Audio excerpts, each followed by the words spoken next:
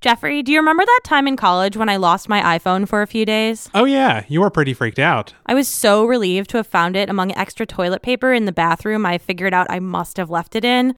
But I was also really worried that someone might have stolen it and wiped it, or worse, gotten into one of my accounts. Good thing you know a whole lot more about securing your phone now, Liz. I'm definitely glad about that. And to help prevent our listeners from panicking like I did, today's episode is all about phone security.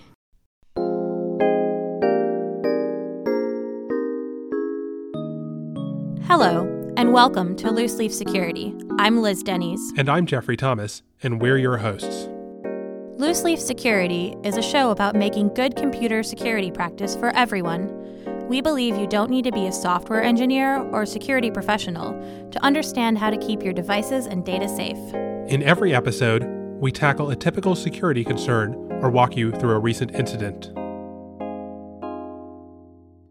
Oh, we had a question from a caller. I was on the phone with my dad on Father's Day. Does that really count as a question from a caller? And he said, I listened to your episode about password managers, and it sounds better than what I'm doing now, but what happens if the password manager company shuts down? That's a really good thing to be worried about. If your password manager is entirely online, then that's a risk. But most password managers have an app that you can download, either a desktop or mobile app, which will synchronize all your passwords, and then they're stored on the device and available offline.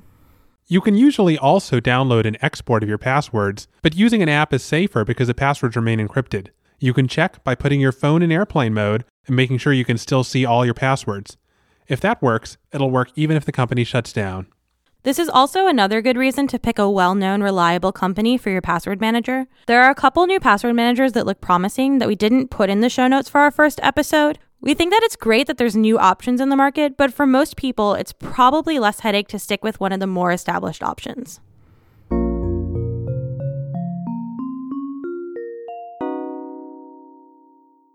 Big cell phone privacy news this week. The Supreme Court ruled that police need a warrant to get your cell phone's location data. Wait, before they didn't need a warrant? So your cell phone sends location data to the carrier while it's working just to keep you connected.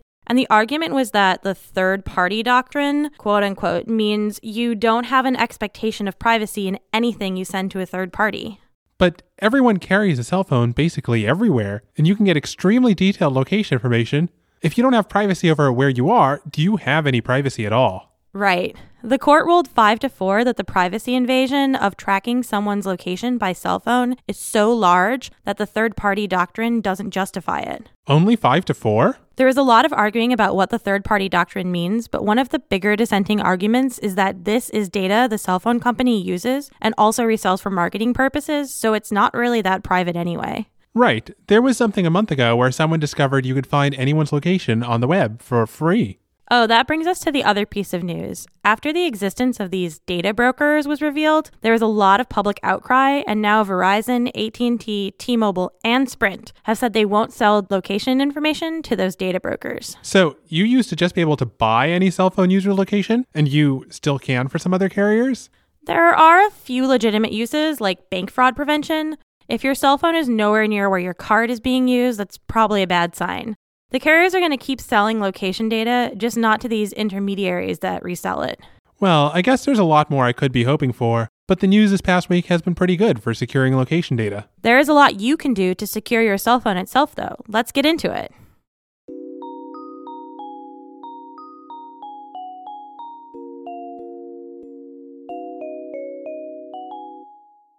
Today, we're focusing on securing the smartphone you have. If you're in the market for a new phone, get excited because our next episode is all about comparing Android and iOS's security models in more depth. So there's a kind of nihilistic view about how to secure your phone where the main goal is to just have as little sensitive information on it as possible. We're not going to focus on this idea because it's highly impractical to not have sensitive information on your phone. And honestly, unless you have an extraordinary memory, your phone is probably actually a really good place to keep some sensitive information. If you've got solid encryption on it, it's a lot safer than keeping things in a notebook or a card in your wallet. Yeah, and modern cell phones are actually very well designed in terms of security, and probably more secure than the computer you have. And I want easy access to applications like my email and Twitter and probably some contacts and messaging. Yeah, and that's why the philosophy we're focusing on is all about how to keep what's on there as safe and secure as possible. The first thing you should do to lock down your device is literally to have it lock immediately when idle and open up with a passcode.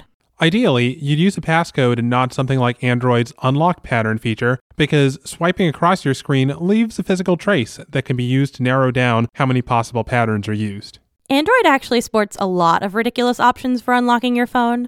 One of them was face matching, called Trusted Face, which isn't as technologically advanced as Apple's Face ID and could probably be unlocked by someone who had a photo of you.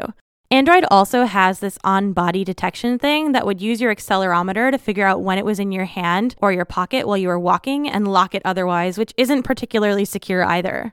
They also have another option to unlock when it's near a trusted device or at a specific place that you think is trusted, I guess like your house, which of course an attacker could go to or, steal the other trusted device.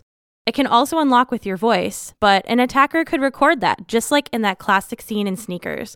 Just please, please, please don't use any of these. Apple's Touch ID and Face ID are really convenient, but if you're at a particularly high security risk or otherwise really paranoid, you might not want to use them because there's inherent risk of a physical attack to unlock your phone. Some people say you can claim a Fifth Amendment right to not reveal your passcode, but that doesn't apply to being required to use your fingerprint in your face to unlock something. The courts haven't quite settled that yet. Also, there are a lot of other ways that you might be forced to use Touch ID or Face ID. Someone could just push your finger against your phone or hold it up to you. If that's an attack you're worried about, then maybe it's better to only use a passcode. On my iPhone, I have Touch ID enabled for some things, like making purchases, but I have it disabled for unlocking, so I have to enter my passcode in order to get anything done. I don't think that I'm at a particularly high security risk right now, but I generally think of myself as pretty paranoid. I have an iPhone, and I use Touch ID to unlock my phone most of the time because I have a relatively long passcode that I find frustrating to type sometimes. But there are also some times when I turn Touch ID off, like if I'm traveling. If you find yourself in a situation where you have these biometric unlock options on and want to quickly change your unlocking method to require a passcode, you can do this quickly via iOS's emergency mode, or in the upcoming Android P, you can turn on Show Lockdown option in settings. Check our show notes for links with more information on these security features. You should be using at least a 6-digit passcode, preferably longer. Both iPhones and Androids are supposed to stall after a few guesses to prevent brute force attacks where someone tries every possible passcode. But there's been news recently about devices that somehow bypass this on iPhones, even though they try to do this protection in separate hardware. Apple does say that they've tuned their encryption to take 80 milliseconds per guess, which is harder to bypass if that's part of how the encryption algorithm is designed. A 6-digit passcode's 1 million combinations could be cracked through brute force in just under a day, though. A 4-digit passcode could be brute forced in just 13 minutes and 20 seconds. But brute forcing an 8-digit passcode would take no less than 90 days, which is a bunch more secure. I'm pretty paranoid, so my current passcode is 12 digits, which should take over 2,500 years to guess. Because of this, I think it's fine to use an all-numeric passcode, as long as it's long. It's certainly much easier to type on a phone than a passphrase. Both Android and iOS will pop up a numeric pad instead of a keyboard if your passcode is all numbers. And even knowing that it's all numbers doesn't help people guess the code any faster. But if you want to use a longer passphrase, that's also fine, especially if you're on Android and you don't know how strong your device's encryption is against brute force guesses. If you choose to use an alphanumeric code, you'd probably want something fairly human memorable because your password manager will be behind this passcode. If you use that dice rolling word list from the EFF and grab 2 words, each word takes 5 dice rolls, so there's over 60 million combinations, which would take 55 days to brute force. I say 2 words because if you're unlocking your phone frequently, that's about the length for it before I'd start getting annoyed about how much I'd have to type it regularly on my phone. Another thing you could do is enable the option to wipe your phone after several bad login attempts. This is pretty dangerous, though. Anyone who gets access to your phone, even a young child, could cause your phone to get wiped, either on purpose or not. And at least some versions of Android have this as a hard-coded feature after 30 attempts, although there's an increasingly long timeout after the first few tries. iPhone has this as an option after 10 attempts. It's probably not a good idea to turn this on unless you're very confident about your backups and you're unusually worried about someone trying to guess your passcode. A better option, which you probably should enable, is Remote Wipe. Both Apple's Find My iPhone and Android's Device Manager support wiping a phone in your account remotely. So if you lose your phone, you can send it a signal to wipe itself. You'll want to do this as quickly as possible after you lose your phone, in part because it needs cellular or Wi-Fi data connections to receive your wipe signal, and someone who steals your phone probably knows this. You'll also need to have the feature enabled in your phone before you lose it. It's also important to make sure the data on your device is encrypted. On iOS, if you have a passcode, your data is encrypted, and you should definitely set that passcode, as we, just discussed. On Android, there's an option in settings to do full disk encryption, which should be available on every Android, although it might not be enabled by default on some of them. Some newer Android phones also have file-based encryption, which you should turn on for additional protection. It makes sure that your files aren't accessible by someone who doesn't have your passcode. You also want to be encrypting your backups. Ideally, your phone backups are done locally on your computer because that gives you additional security through acquiring physical access to that computer, and also some additional legal protections that remote servers don't have. You probably also want to encrypt the laptop where you keep your backups if you can, but that's a topic for a future episode on securing your personal computer. Oh, your mentioning laptops reminded me that when you have more access to your device in general, you also have more security concerns. So if you root your phone, you probably need to know that you're opening up a can of worms. There's a lot of cool things you can do when you jailbreak your iPhone or Android, but fundamentally the process of jailbreaking it involves weakening the platform's security guarantees, especially on iOS, where part of the security guarantee is that Apple keeps tight controls over what code can run on the iPhone. Also, it becomes much harder to update your phone and keep the jailbreak working. Fundamentally, rooting your phone involves using a security vulnerability, and the mobile OS authors will try to patch it quickly. Because if you can root your own phone, there's a danger that some app or some website can do the same thing without you being aware, too. Some Android phones come with unlocked bootloaders, and you can install a third-party distribution of Android. If you have to use a very old Android phone, this actually can be a really good choice because it's probably your only way of getting software updates. But in general, this is probably not as secure of an option as sticking with the built-in OS. You also need to be careful about how you charge your phone.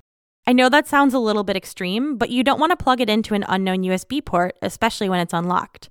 There's no way to tell if it's just a USB charging port that's just giving you power, or if it's trying to do something malicious, like get files or photos off your device. The best thing you can do is charge it off of something you know you trust, whether that's a wall plug, a portable battery, or your own laptop.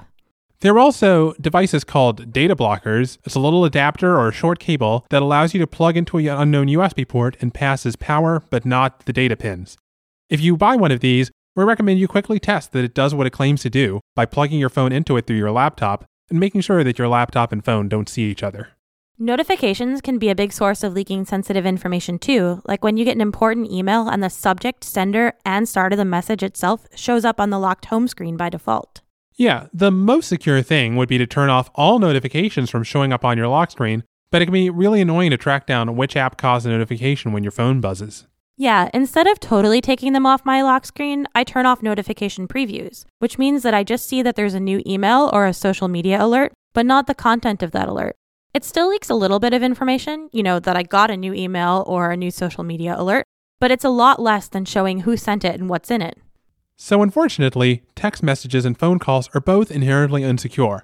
While they go over encrypted connections these days, the encryption isn't super strong, and they're both relatively easy to intercept, especially since, as we talked about in a previous episode, there are attacks where someone could pretend to be you and go to the cell phone store and just pick up a new SIM card for your account. You should try to move as much of your communication as possible to secure messaging and calls, and the best app for that right now is Signal. We're not usually in the business of recommending specific products or applications, but currently, Signal is the best secure messaging app. It's fully end-to-end encrypted, so no one but your device and the device of whomever you're talking to can read what you're messaging about. Also, Signal is an open source project run by a not-for-profit organization called Open Whisper Systems. Signal is its own system, so you'll need to get your friends to sign up for it, but it's very easy to do that, and it's very secure. Open Whisper Systems is also working with Facebook Secret Messaging and WhatsApp to use the same technology, but it's a little less secure. WhatsApp shares users' phone numbers and as well as some analytics data with its parent company, Facebook. And Facebook Messenger only uses secret conversations when you enable them. And the security of that is tied to each person's Facebook account, not to their device. That said, WhatsApp is still a better option than just about all of the other non-Signal chat apps out there. There's a good guide to making it more secure that we'll link to in the show notes. Yeah, I like that Signal's independent of the big tech giants, and I love even more that it's open source, because that means anyone can go look at the source code and verify it's doing what it should be. Most people aren't security experts though, so that might not mean a lot on its own, but Signal is well respected in the cryptography community. A 2016 audit as well as a 2014 audit of the system that eventually became Signal both found that it was very well designed. Voice-activated assistants, OK Google, or Hey Siri, are also a potential source of security risk. While they're supposed to be trained to respond only to your voice, it's safer to just disable them when your phone is locked so no one else can access sensitive information through your phone's voice assistant. There have been regular bugs that allow access to too much information via these voice assistants. There was one discovered this March where you could ask Siri to read your notifications, and it would do so even if you said notifications should be hidden when the phone is locked. So the best thing is to make sure they're completely off when your phone is locked. On Android, you should turn off Unlock with Voice Match, and in iOS, in your lock screen settings, you can disable access to Siri. But it's not just an issue of what leaks when someone has access to your phone and tricks your phone into thinking that you unlock some information with your voice. Digital voice assistants send their queries to their parent companies, and usually they're sending a lot of other potentially sensitive data, like your location, along with your question itself. Apple stores Siri requests with device IDs, which can be linked to you for 6 months, and an ID-less version of that audio for a total of 2 years. And we're not actually sure what Google does with OK Google requests. That sort of information, especially accumulated over time, could give hackers a lot of insight into where you live, work, eat out, and so on. Speaking of location information, you want to limit app access to location as much as possible. Yeah, you don't want apps to be recording where you're going constantly. And if you let an app have access to location all the time, it might try to get your location every time the app does a background app refresh. Apps use location data in wildly varying ways, but it's always in your best interest to limit your location data to only while you're using the app if it's essential that the app has access to your location, or to never, just in case an app company's servers get breached or subpoenaed. Background data refreshes are also something you can limit for apps that you don't need to get regular updates from. It's not clear that this improves security, but it saves a lot of battery life. Phones also let you set a medical ID, which is handy if you have medical information you'd want paramedics to get to in an emergency. It's worth knowing that the information in your medical ID is available even when your phone is locked. Yeah, and that also means that any contacts you set in there are essentially public. If you want to be paranoid, you might not want to put the full names on those contacts or something, but we think you're the best judge of how to handle your health and thus what information is best to put in your medical ID.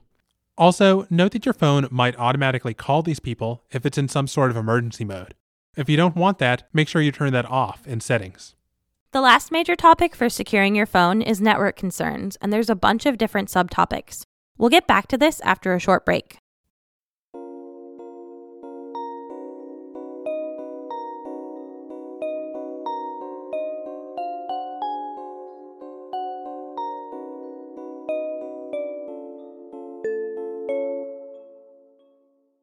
All right, let's dive into network concerns around securing your phone. You should be really careful with which connections you allow access to on a device that you have sensitive information on. Apple's AirDrop is a networking feature that can be easily abused.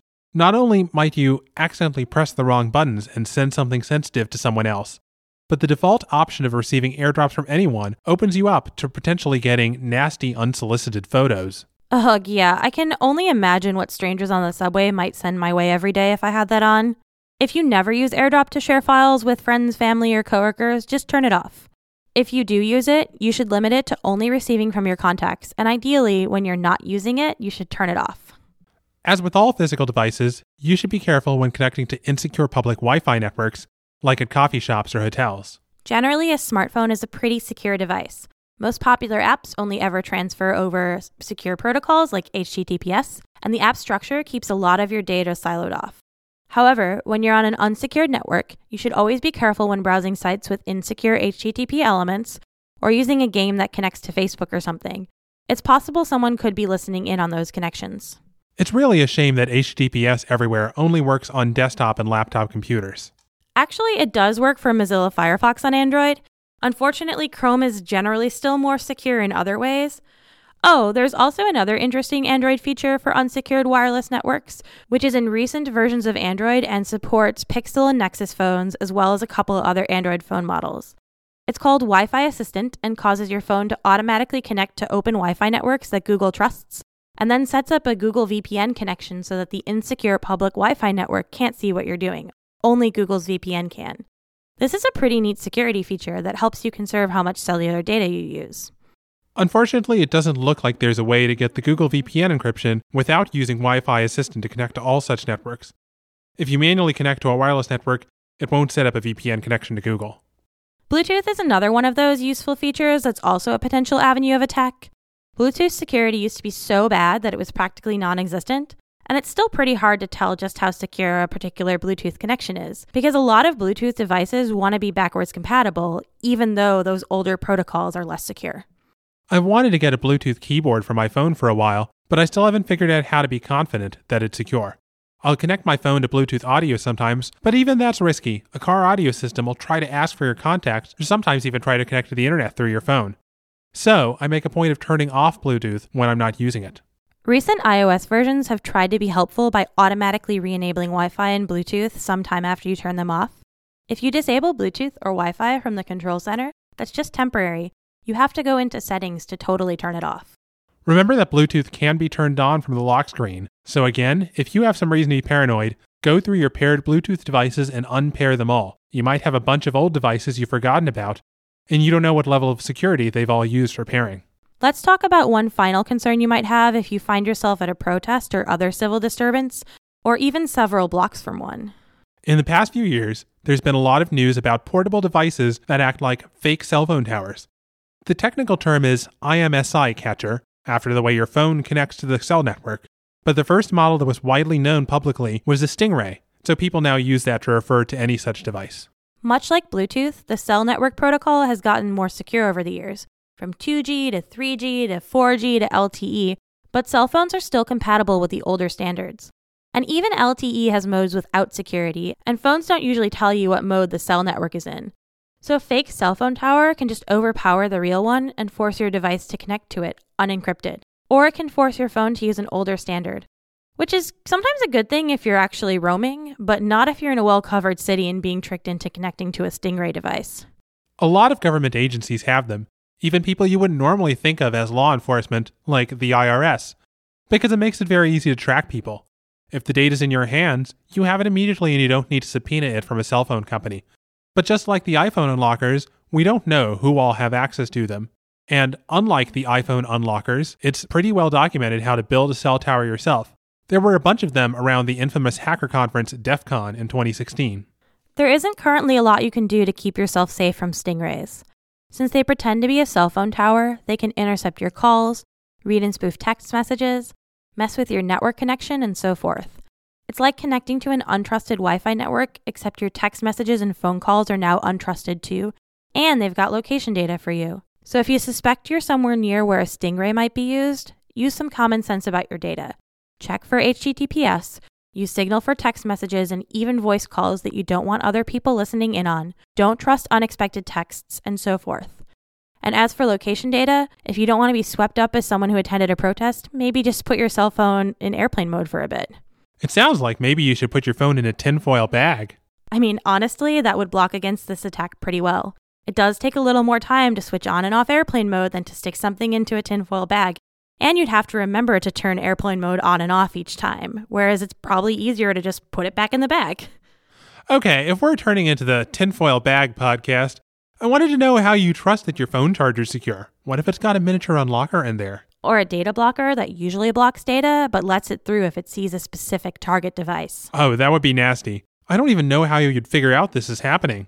You'd probably need to x-ray your devices to see what's happening, and even then you might not really know what's going on until you had an idea of what type of attack you should be looking for. I'm a sort of paranoid person, so usually I'll buy devices off the shelf at a store, just because if someone's after me, maybe they'll mess with packages I order online that are shipped to my home, but it's less likely that they'll have put fake devices on the shelves of whatever store I happen to buy from. But this is definitely going down a pretty paranoid rabbit hole. For most of us, there are some pretty simple steps to keep your phone secure. Set a good passcode, enable encryption, don't jailbreak it. And make sure to use a secure app for messaging, like Signal, and disable any features you're not using, like Bluetooth or voice assistants. That wraps up how to secure the phone you have. Check back with us in 2 weeks for an in-depth comparison of Android and iOS's security models. If you're in the market for a new phone, you won't want to miss it.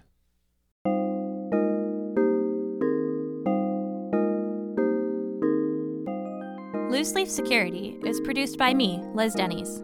Our theme music, arranged by Liz, is based on excerpts of Venus, the Bringer of Peace, from Gustav Holst's original 2-piano arrangement of The Planets.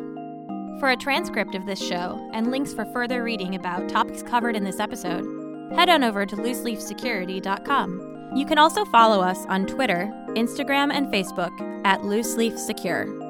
If you want to support the show, we'd really appreciate it if you could head to iTunes and leave us a nice review, or just tell your friends about the podcast. Those simple actions can really help us.